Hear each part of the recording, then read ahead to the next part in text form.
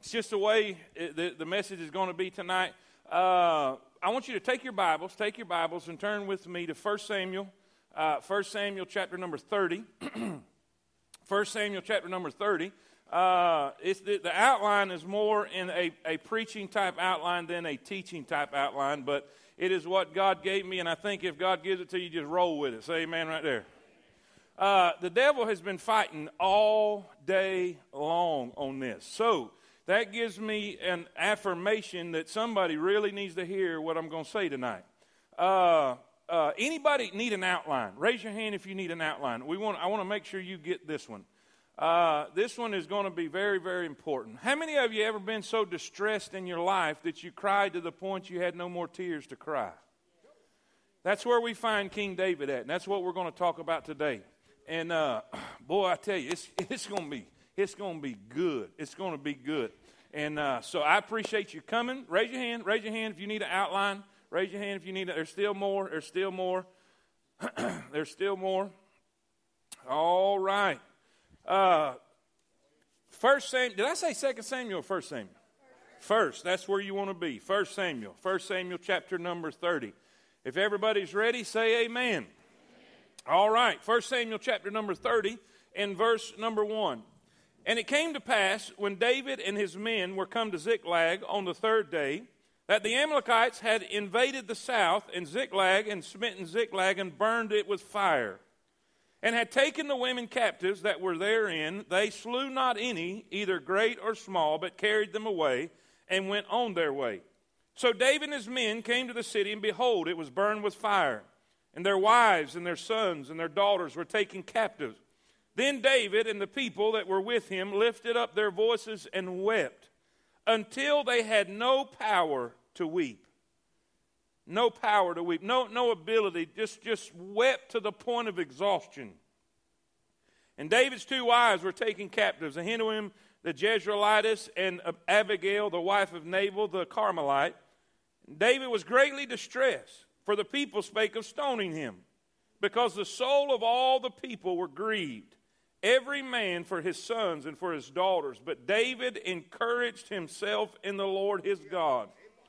And David said to Abiathar the priest, Ahimelech's son, I pray thee, bring me hither the ephod. And Abiathar that brought thither the ephod to David, and David inquired at the Lord, saying, Shall I pursue after the troop? Shall I overtake them? And he answered him, Pursue, for thou shalt surely overtake them, and without fail recover all. So David went, he and the 600 men that were with him, and came to the brook Bezor, where those that were left behind stayed. But David pursued, he and 400 men, for 200 abode behind, which were so faint that they could not go over the brook Bezor.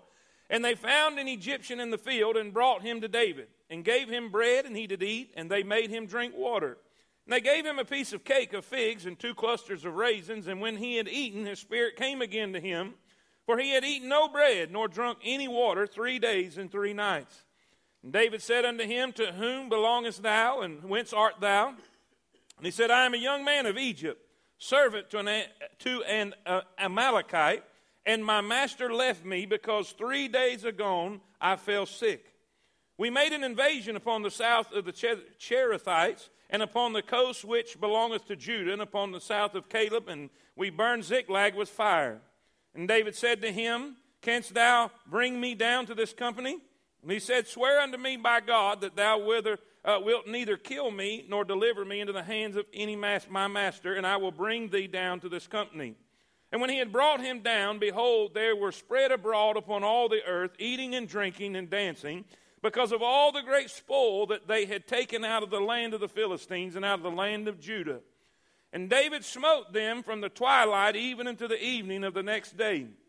And there escaped not a man of them, save 400 young men, which rode upon camels and fled. And say this with me. And David recovered all that the Amalekites had carried away, and David rescued his 2 wives. There was nothing lacking to them, neither small nor great, neither sons nor daughters, neither spoil, nor anything that they had taken to them. Say it with me. David recovered all. Say it again.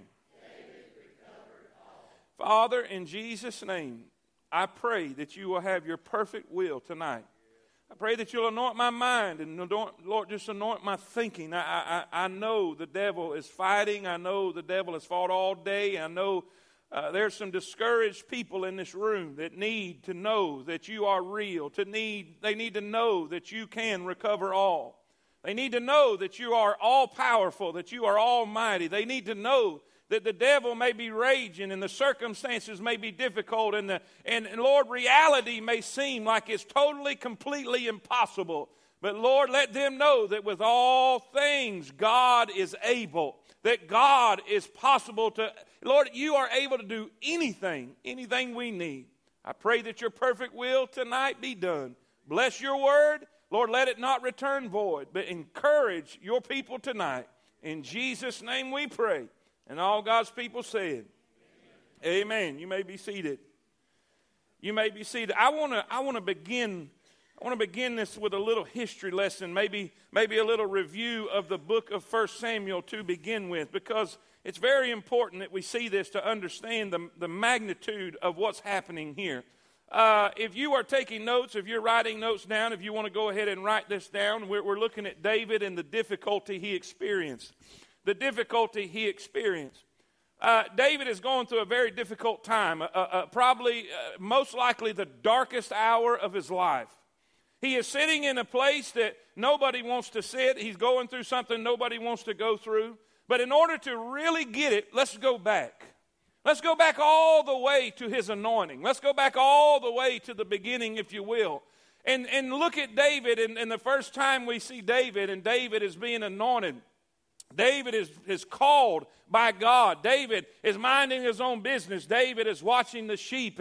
And Samuel comes and anoints him. And listen, he is now the next in line. He is now the anointed king of Israel. Is he sitting on the throne yet? No. Is he reigning yet? No. But he has the anointing. He has the touch of God. He has the favor of God. The Bible says at that time that the Spirit of the Lord came upon him, and the Spirit of the Lord departed from Saul. So here we have a young man that's anointed. We have a young man with a destiny that's great. We have a young man with the call of God on his life and a commission that's been given to him. Can you imagine David as a young man, as he hears this and he sees this and he experiences this? Man, this is going to be great. I've got the anointing of God upon me. I've got the favor of God upon me. I've got the Spirit of God upon me. Man, this is going to be wonderful. It's almost like when you first got saved.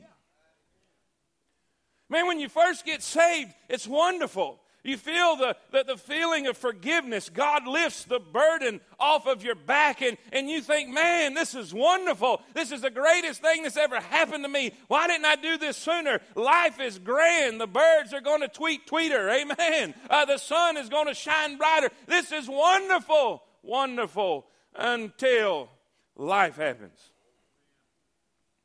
Here he is anointed. Then he's chosen by the king. He's chosen by the king to play the harp in front of him.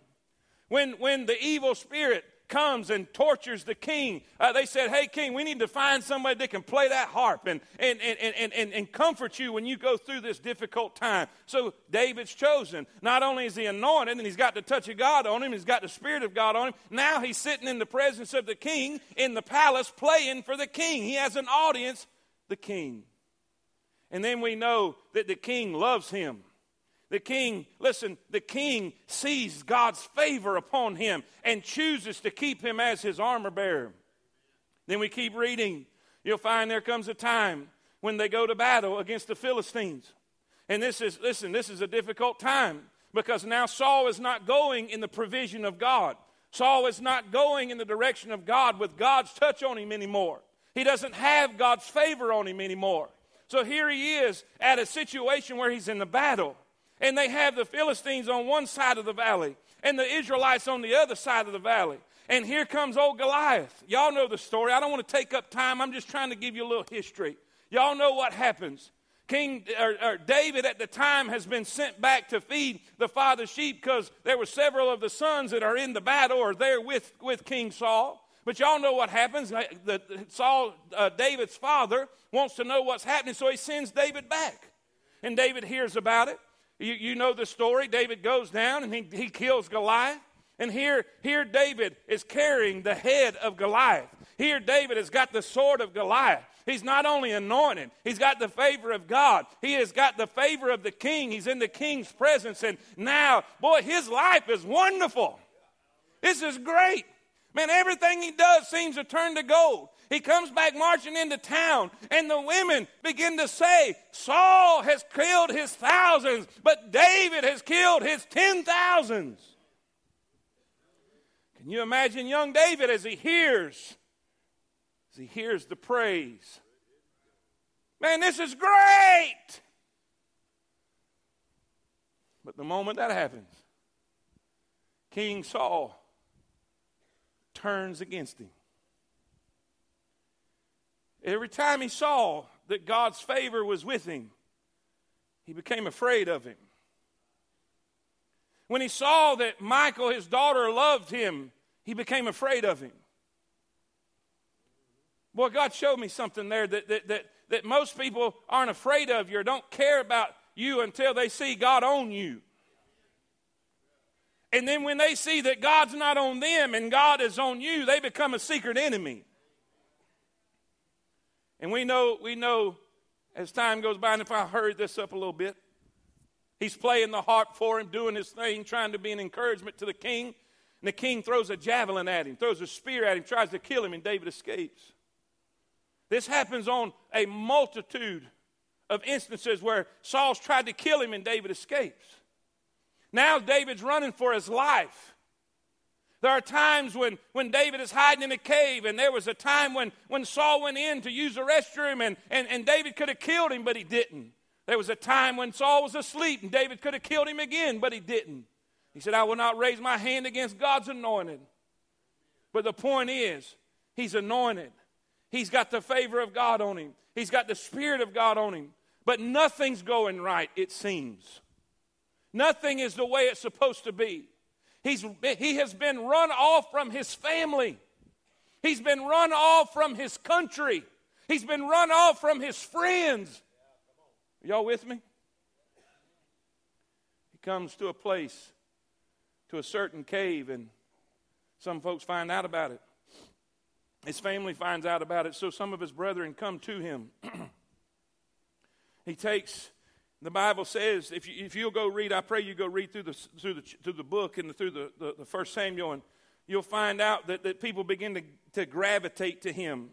The people in debt, the people discontented, basically the riffraff.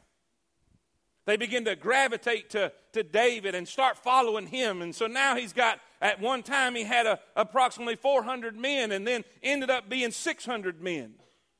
So now he's got a following. Now he's got soldiers. He's got his posse, if you will. And here he's trying to do what he knows to do to stay alive, and he's running for his life everywhere he goes. So he makes a decision. I'm going to the Philistines. Saul doesn't want me around. Saul is trying to kill me. Maybe I can find some safety in the enemy's camp. So he goes to Gad. He goes to King Achish. And he says, listen, now think about this. He's bringing 600 men with him. They have wives and children, so he's probably got about 2,000 people. And he asked the king, will you give us a place? Give us somewhere where we can reside. So he gives them Ziklag. And so David brings his company, all his followers there to Ziklag. And remember, he's anointed. Remember, God's got his touch on him. But yet David is kind of in a little bit of backslidden state. He should have never left Jerusalem. He should have never left Israel. He should have never been where he was. But he's running. He's running. There comes a point that the Philistines come to fight against Israel. And God, in his providential care, would not allow David to be in that battle. Achish has David. Now think about this. All the lords of the Philistines, all the armies of the Philistines are there. And in the back is King Achish. And there David and all his men are around him. And the lords, the captains of the Philistine army look back and see David and say, no, this ain't happening. Don't you remember what they said? Saul's killed his thousands. David's killed his 10,000. What's he doing here? And that was the providence of God. Say amen. Say amen. He said, no, you can't go with us. You can't go with us. So this brings us to where we are. He's running. He's running. You got to go back home. So David and his men are not only rejected by the king of Israel, now they are rejected by the king of the Philistines. So when you're writing these things down, I want you to see the first thing that David experienced is rejection. Rejection. I don't know about you, but one of the worst feelings in the world is rejection. And everywhere he turned, he was feeling rejected. He was feeling rejected by his home people. He was feeling rejected by his own citizens. He was feeling rejected by those that he turned to try to help. It's amazing that even with Abigail's husband, in the beginning, her husband's name is Nabal. Go read it. He all he did was kindness to his shepherds, and Nabal just turned his back on him and treated him roughly. Seemed like everything, everywhere, and every person that he raised his hand to help and be a blessing to rejected him. And so he's dealing with rejection. So for 3 days, he's marching back home. He's marching back to Ziklag. And here it is. We can't go with them. We can't be in the battle. We can't do anything. 3 days we're marching. 3 days we're marching. 3 days we're marching.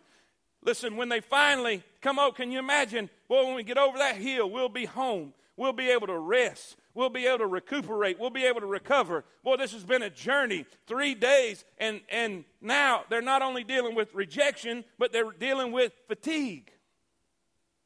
Fatigue. I mean, just wore out. I'm telling y'all, we are living in a society that is so fast-paced, that is so crazy, people don't have time to breathe anymore. We schedule ourselves to the point that we're going.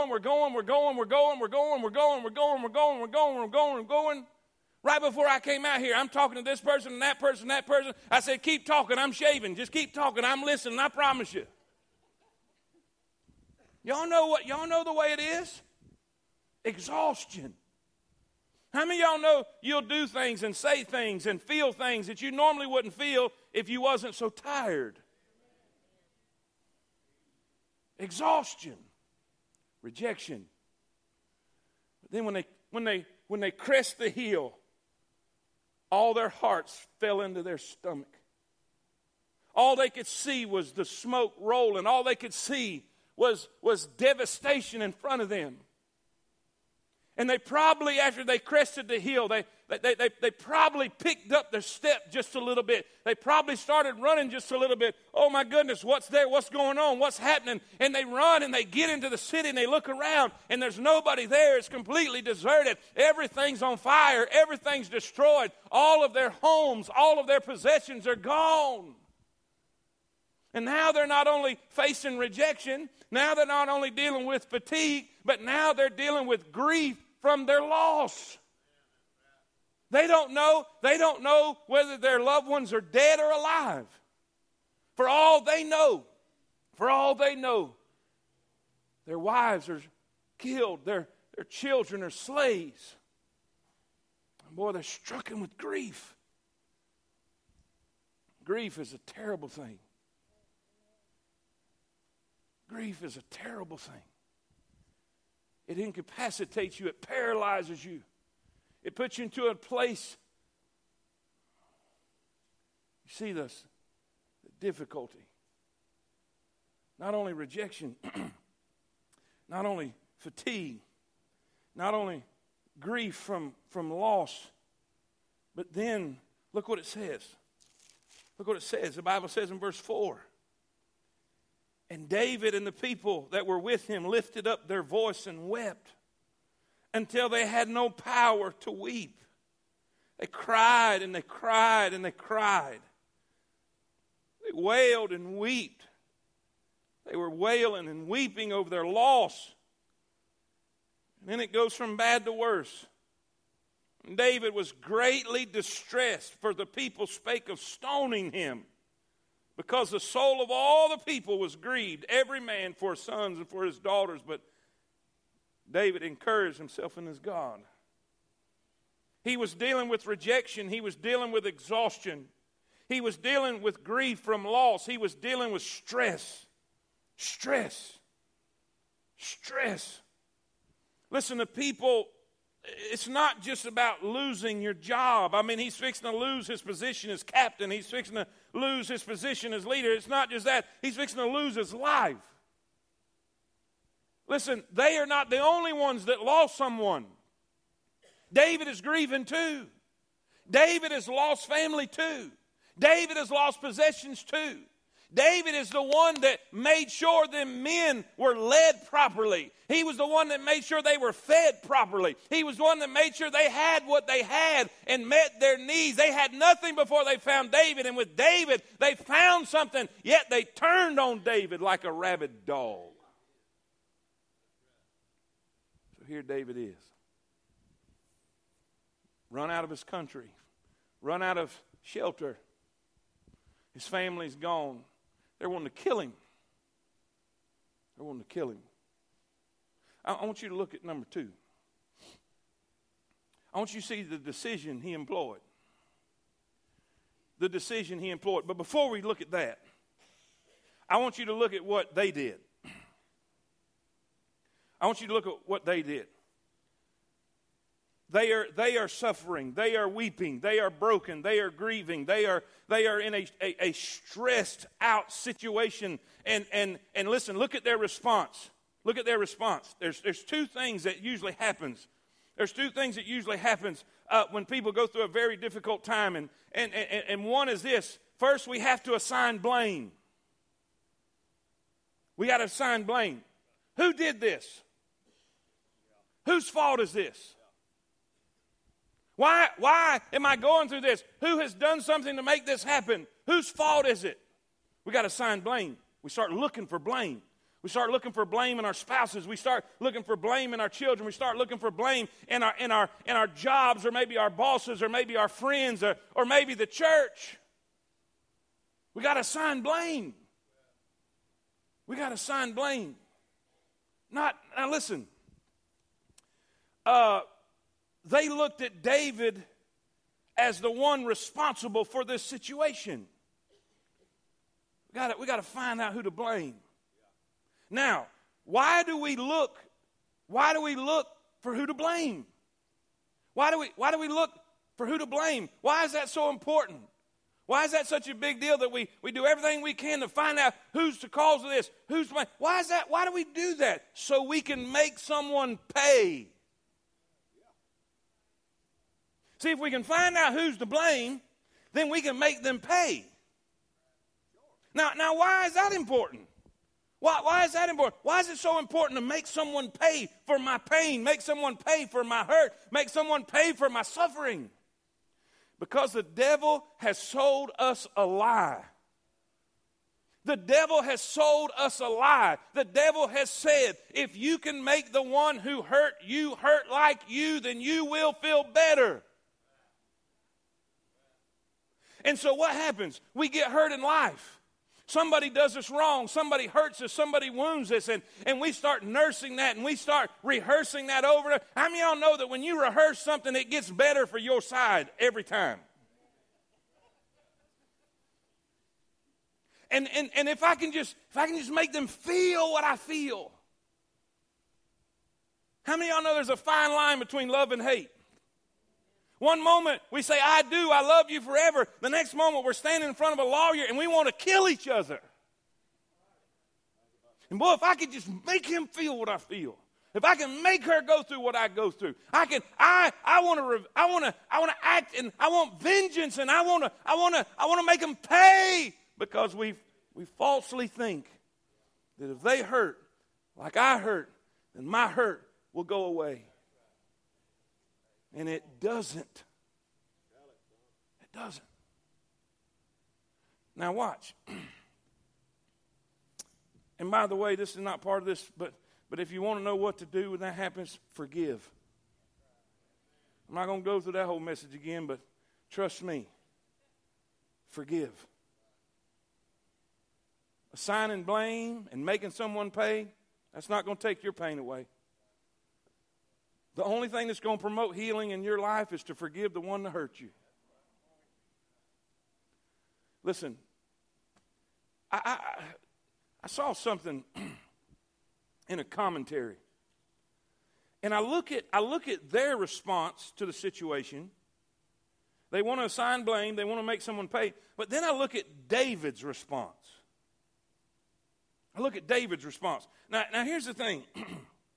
This is the sentence that was in this commentary, and I thought, wow. Read this with me. Look in your notes under A. Look in your notes under A. Are you ready where it says different? Y'all see the word different there? Are y'all with me? Different. All right, read it with me. Different people react in different ways to the same circumstances. Watch this. Because what life does to us depends on what life finds.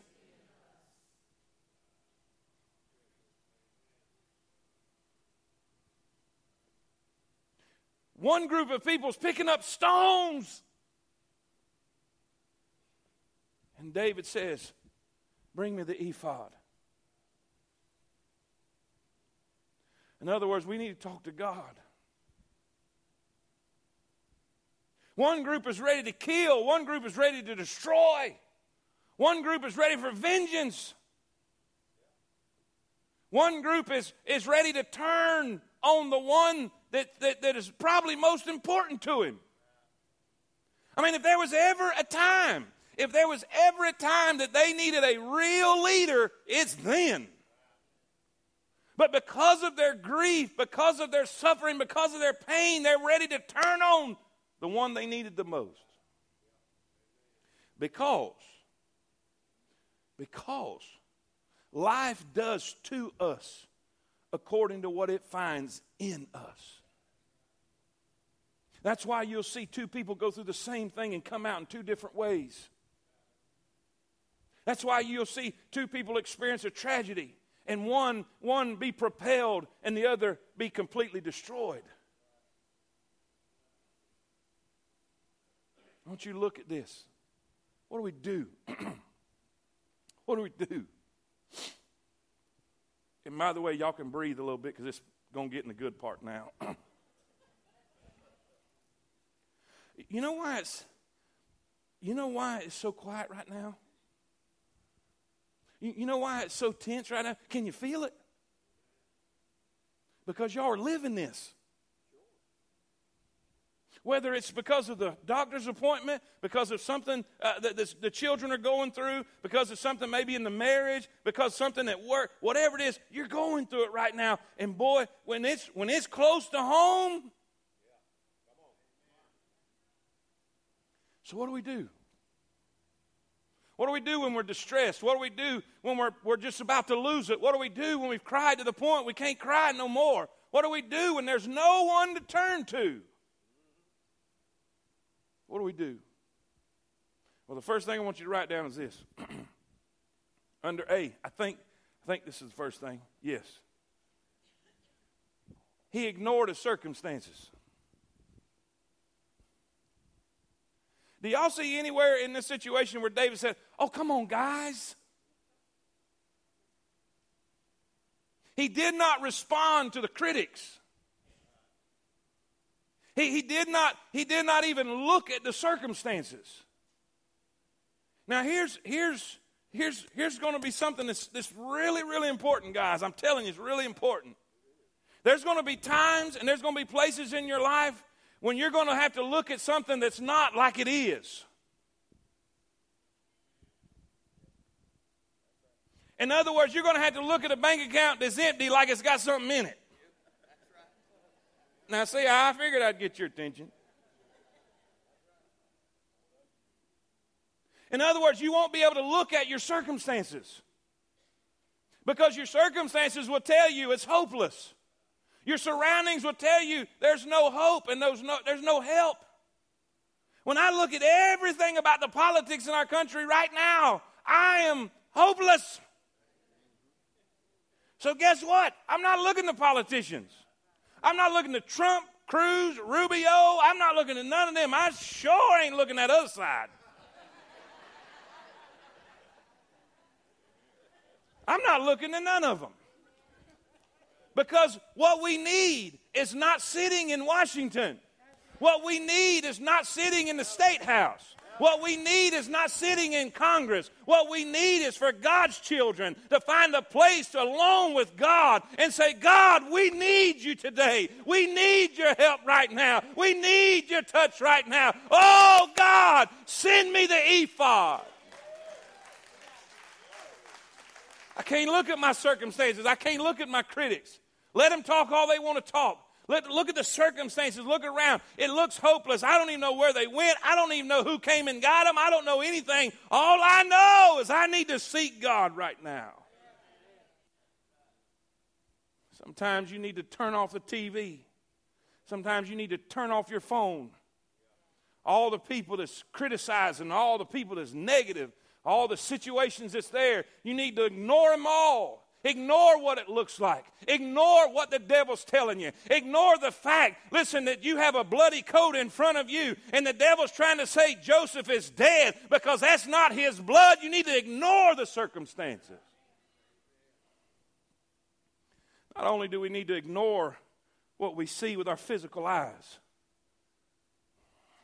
it's kind of like this. You remember when the servant was sitting beside the prophet, and there were soldiers all over the hills, and they said, we're done for. And God said, open his eyes. And there was angels everywhere. See, what's going to help us is not what we can see. Because what we can see is temporal. What we can't see is eternal. That's a whole other message, but I got to finish this one. Ignore what the doctors are saying. Ignore what the lawyers are saying. Ignore what the politicians are saying. Ignore what your circumstances are saying. And then number B.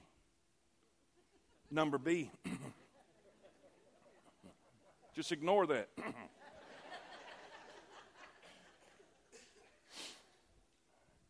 Take initiative. Take initiative. I'm going to make some of you mad, but you'll get over it. Initiative. The first time in my life that I ever was exposed to this word. How many of y'all grew up when they gave out progress reports? Raise your hand. Progress reports. I went to a school that gave out progress reports, and they had the academic side, and they had the behavioral side. How many of y'all know what I'm talking about? If you had a bad grade in the academic side, or a bad mark in the academic side, it was not good. Y'all with me? Was not good. And depending on where the mark landed, depending on the severity of your whooping or scolding or whatever it was going to be. Now, if you got a bad mark in the academic side, it's bad. But if you ever got a mark on the behavioral side,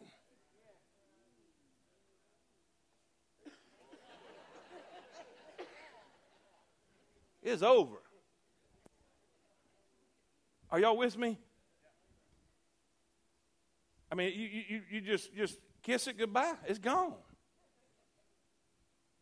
I got my progress report, and I'm on the bus. And I'm headed home. And I look at the behavioral side.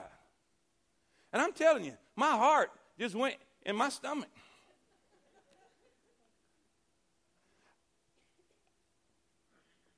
I couldn't believe it. I said, there's no way. And when I got home, I done planned everything, what I'm going to say and everything. And I get home, and my mom's the first one to get there. Dad was at work. And I said, Mom, I'm telling you right now, that teacher has never liked me. She's senile. She don't know what she's talking about. I don't know what this woman's problem is. I think she's a racist or something. She hates me. I think she's got something against Christians. She found out my dad's a preacher. She don't like saved people. This woman don't know what she's talking about. I don't care what that thing says. And my mom's looking at it like, what are you talking about? I said, that woman put on that mark, she said that I was inattentive. In other words, that I wasn't paying attention. I said, I'm telling you, I pay attention every single day. She looked again. She says, you big dummy, this says shows initiative.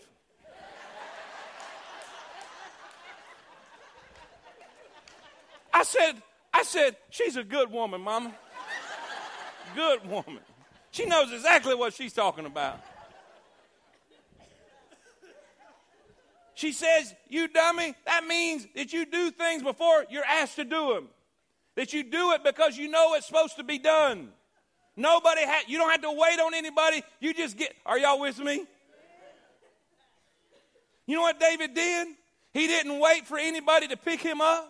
He didn't wait for anybody to pat him on the back. He didn't wait for anybody to try to encourage him because there was nobody there to encourage him. The circumstances wasn't encouraging. The critics wasn't encouraging. So he just bowed up and said, I tell you what I'm going to do. I'm just going to encourage myself. And we need to mature as Christians to the point that we don't have to call anybody. We don't have to look up anybody. We don't have to wait and depend on somebody else to give us a little pep talk, that we can go to God and we can learn to encourage ourselves. I'm going to encourage myself. Hell or high water, I'm going to encourage myself. If they go with me or not, I'm going to encourage myself. If they like it or not, I'm going to encourage myself. I'm not going to wait for anybody. I'm going to encourage myself. Man, we need to take initiative. Initiative. People are whining and crying. Oh, nobody called me. Nobody checked on me. Nobody did this. Nobody did that. Nobody. Quit your whining and encourage yourself. There's going to come a day there won't be nobody to call you. There won't be nobody to visit you. There won't be nobody to come over. Listen, you'll be on your own and by yourself, and you need to know that there's a God in heaven who sees you right where you are and can meet your need. You don't need nobody else's help. Are y'all with me? Now don't get me wrong. Don't get me wrong. I thank God that we have an encouraging church.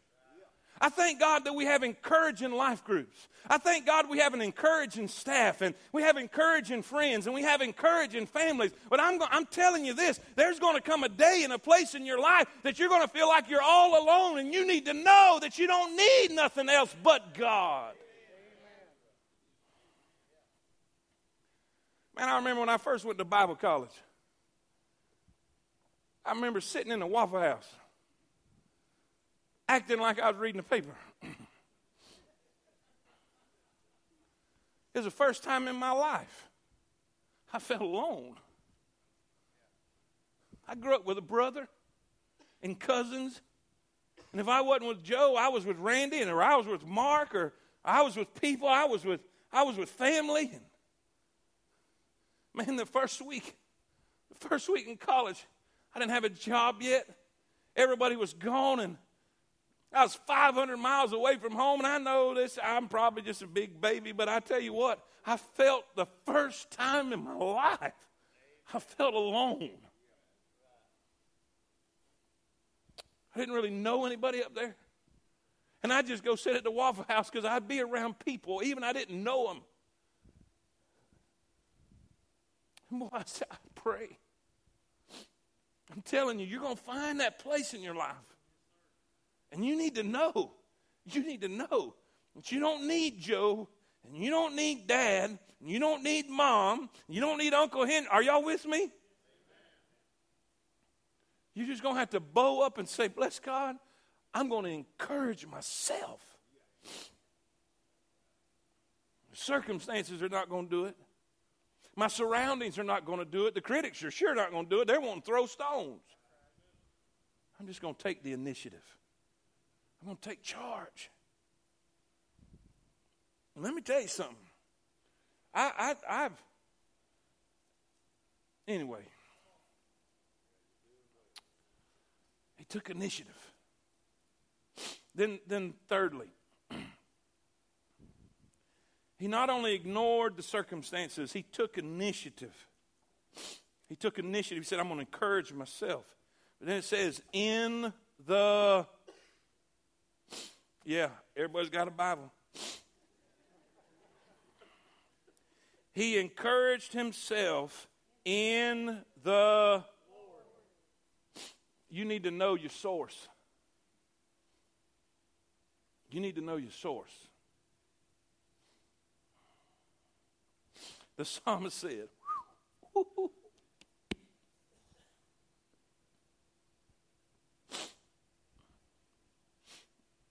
the psalmist said in Psalms 121, I will lift mine eyes unto the hills, from whence cometh my help.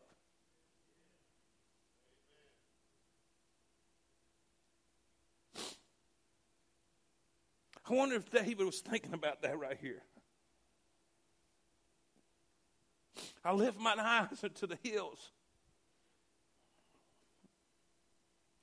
because I know my help cometh from the Lord.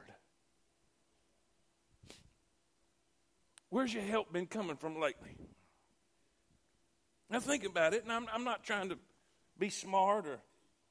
Listen, you're the Wednesday night crowd. You're the more mature one, so y'all need to bow up and throw your lollipop in the dirt. Say amen. You're the ones that are supposed to be able to handle this. What have you been dependent on to keep you up? To keep you encouraged? What have you been trusted? And the reason I'm saying this, because if it is a temporal thing, or if it is a human thing, if it is a person, if it's a thing, if it's a hobby, if it's an activity, that what happens when that goes away?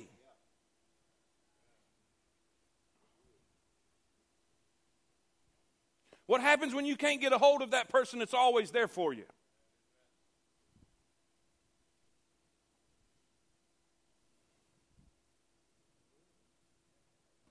What is your source?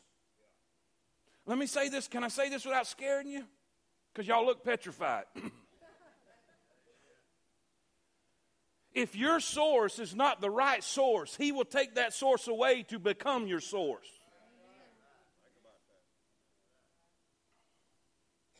So go ahead and make him your source. He said, preacher, bring me the ephod. The ephod was what the priest would use to get a word from God. The ephod had some say it was 2 stones, some say it was 2 different sticks of 2 different colors. The Urim and Thummim, in other words, a yes or no, God would speak and he would give an answer. And it really, that's not as important just to know the fact that you can go to God for your answer. He knew a source. He knew a source. The last one under this. Watch this. This is so telling. This is so, wow. He sought the will of God. Now watch what he didn't do. Make me feel better. Now Brother Sean, I don't know how spiritual you are. But I think that, because I'm not as spiritual as I want to be, I think I said, make it quit hurting. That's probably what I'd been thinking. God, take this pain away. Make it go away, God. Make me feel better. Lord, make them stop threatening me. Help them know it wasn't my fault. Help them know I was fighting with them. What did he say? Do we go? Do we pursue? In other words, he's seeking the will of God in his situation. It is the same thing that Jesus did when Jesus was suffering, when Jesus was in anguish, in the greatest stress of his life, to the point that his sweat became as great drops of blood because he was under such stress. He said, Lord, let this cup pass from me, but not my will, thy will be done. One of the greatest things you can do in your distress, one of the greatest things you can do in your difficult hour, one of the greatest things you can do is seek the will of God. God, what are you doing with this situation? God, what is your plan in the midst of this difficulty? God, what do you want me to do? What do you want me to do? Because I found out this, some of the greatest relief you can ever find is knowing that you're in the perfect will of God. I remember when God was convicting me of sin and salvation. I remember the day I got saved, and I remember the relief I felt. And then later on, when God began to call me to preach, and I was running, I didn't want to just say submit. I didn't want to say, Lord, I give it all to you. And boy, he was convicted. I said, oh, I can't take it no more. Lord, I surrender to the call to preach. And boy, I remember that relief. Listen, you can still be in the circumstance. You can still be in the difficulty. But knowing that it is God's will bring peace, and will bring help, and will bring healing, and will bring comfort. Paul said, oh, take this thorn from me. 3 times he went to God, take this thorn from me. And God said, no, Paul, I can't do that. Because the abundance of the revelation, you'll be lifted up in pride. But I need to keep this thorn in your life to keep you humble so I can use you. And Paul said, okay, therefore will I gladly glory in my infirmities, that the power of Christ may rest upon me. He saw it as a gift. It was the will of God. And the angels came and ministered to Jesus in that garden. When he submitted to the will of God. Why is knowing God's will in a matter so comforting? Because when you know it's God's will, you know that the God of that will is a loving God and a merciful God, and a God that's after your best interest. And no matter how difficult the hour, and no matter how dark it is, that God has got a plan.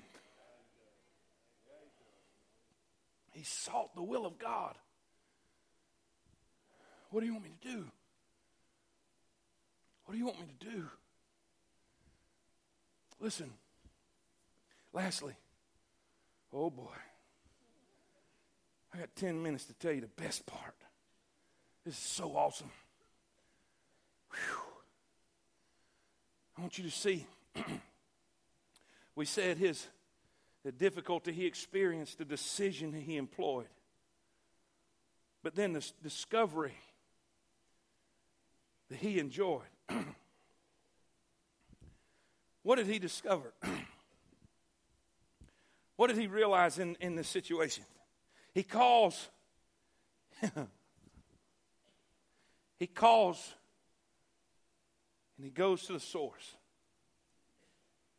And this is what he found out. That God is faithful. God is faithful. 3 things he was faithful in, Brother Sean. He was faithful in an answer. When he called out to God, God gave him an answer. Now watch. Saul's out of the will of God. He's just acting plumb wicked. And there's a whole line of thought there. But Saul tried to get an answer from God. God wouldn't answer him. So you say, now watch.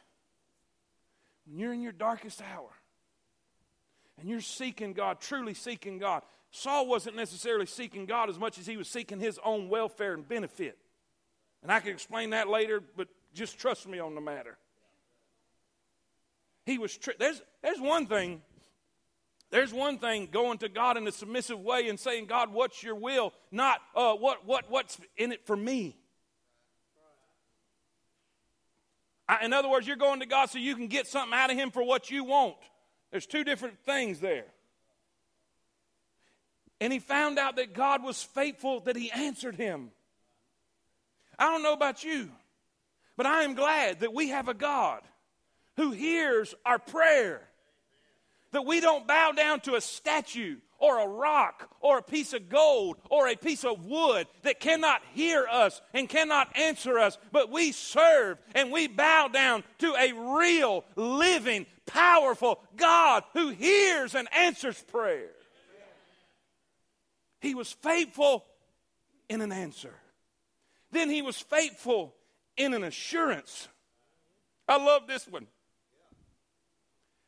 He said, should we pursue? He said, pursue. He said, will we overcome? He said, you will overcome. And not only will you overcome, you will recover all. Boy, I wish I had about 12 more minutes. Listen, you may think that the devil has stolen everything from you.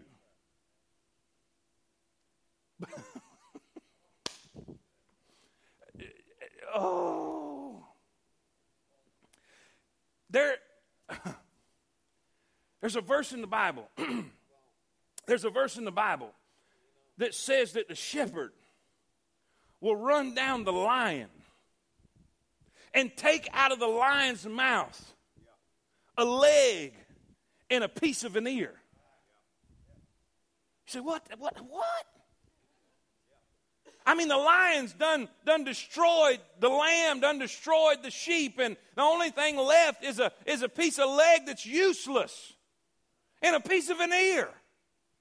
But the shepherd runs it down anyway and takes it back out of the mouth of the lion. Man, I was curious about that. What's up with that? And I looked it up, and when you describe what he's taken out of his mouth, it's the insignificant parts. It's the parts that they didn't use anyway. And I'm thinking, what in God's name is the shepherd running down and risking his life to take back something that's insignificant, Lord?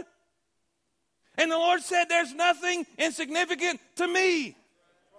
When the devil, the roaring lion who roams about seeking whom he may devour, when he has ravaged someone's life and totally destroyed someone's life in their mind, and they think there's nothing left but a piece of a leg and a piece of an ear, I can do more as the great shepherd with a leg and a piece of an ear than anybody else can do with a whole body. Somebody say amen. You may think you've thrown your life away. You may think you've given everything up and the devil's got all the best of everything. But when you follow the Lord, I'm telling you, you will recover all. God will make more happen in the years you have left than all the years that you have wasted. Somebody ought to shout and say amen. God is faithful. He said you will recover all. And I don't know if you checked it or not, but when you read, he recovered all. He's faithful in his answer. He's faithful in his assurance. But he's also faithful in his assistance. His assistance. Listen, David starts pursuing. He don't have a clue where he's at. He don't know where these people are. But he just happens to find a slave that's been left behind. Y'all not getting it. God has a way of supernaturally providing. And he said, take me to where they are. And by the way, when they got there, they was all drunk and partying. So most of them couldn't fight back if they wanted to.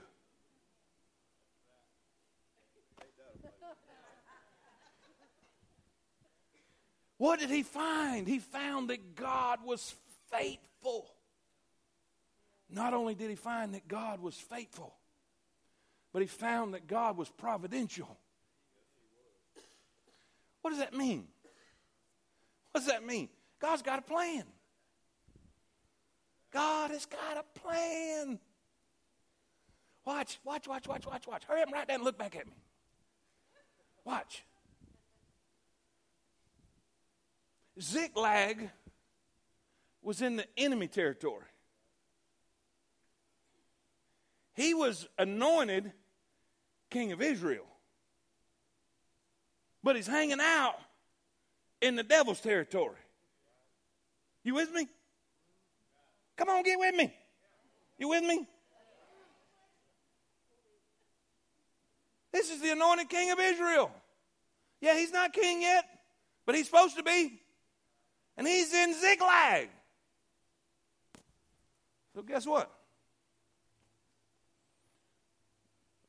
God burned up Ziklag. Now think about this. All their houses are burnt. The city is destroyed, it's burnt. Now watch. Y'all watching? Not one person died. Are you starting to see the big picture? He said, all right, David, I need to get you out of the devil's territory and back where you're supposed to be, so I'm going to burn your house down. Now, I'm going to keep all you people safe. You know, sometimes God has to burn your present to propel you into your future. Let me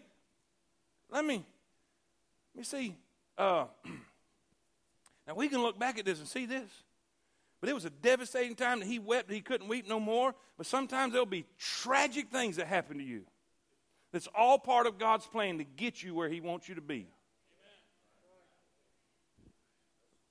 God will burn up your present to propel you into your future. You don't need to be hanging out at Ziklag. You got a kingdom to rule. Now watch. 1 minute. Watch this. Sean, they go and they take everything. But what most people don't realize is Ziklag was not the only place they spoiled. They've been spoiling all kinds of places. So they got all kinds of spoil. Y'all a little slow on this side. Help me now. So they didn't just get back all their stuff. They got, I'm going to get it. It's almost, I'm almost there. They got all kinds of stuff. Now, I'm going to save some time because I got 21 seconds. David took that stuff. Read it. David took that stuff and sent it to all the elders in Israel.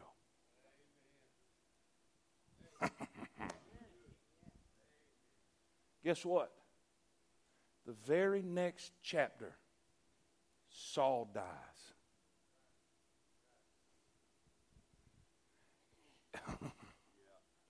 Let me say it this way. His setback was a setup. Did you see what happened? David thought this was the end of the world. David wept till he couldn't weep no more. But God was working this whole thing out. God was working out all the circumstances. He went and recovered all, and he got enough stuff to send to the people that one day he was going to rule. What was he doing? God was getting him ready for the kingdom. Do you realize the darkest day of David's life was one chapter before he became king? Through all of this stuff and the giant killing and running into caves and hiding and all in exile and having to run and having to live like an animal and all of this stuff. And now it seems like this is the worst yet. This is the darkest time. I thought it was bad in the cave. And I thought it was bad when I was running from Saul. But now my family's gone. They're wanting to kill me. One chapter before he ascends the throne. I want to read this. I got to read fast because I'm in trouble. Listen. Spurgeon called to a church at 23, addressing crowds of 5,000 at the age of 30. This is what he wrote. Before any great achievement in my life, some measure of depression is very usual. Such was my experience when I first became a pastor in London. My success appalled me, and the thought of that career, which seemed to be opening up so far from elating me, cast me into the lowest depths out of which I uttered my misery. I found no room for a glory in excelsis. Who was I that I should continue to lead so great a multitude? I would slip away to my village of obscurity, or prefer to immigrate to America and find a solitary nest in the backwoods. Watch. It was just then that the curtain was rising on my greatest life's work, and I dreaded what it might reveal to me. I hope I was not faithless, but I was timorous and filled with a sense of my own unfitness. This depression sweeps over me whenever the Lord is preparing a larger blessing for my life and ministry. Preacher, what are you saying?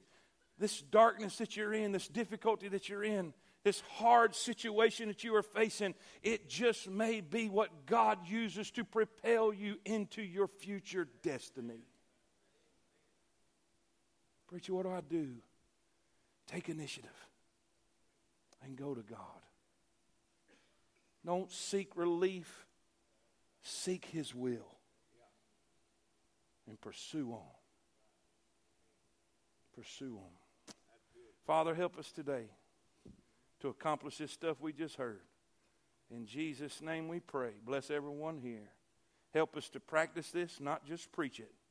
In Jesus' name, and all God's people say it. Amen. Go home, everybody. Hey, ho. I don't need you. Just tell them there's a Go ahead. trip. Just tell Say it loud.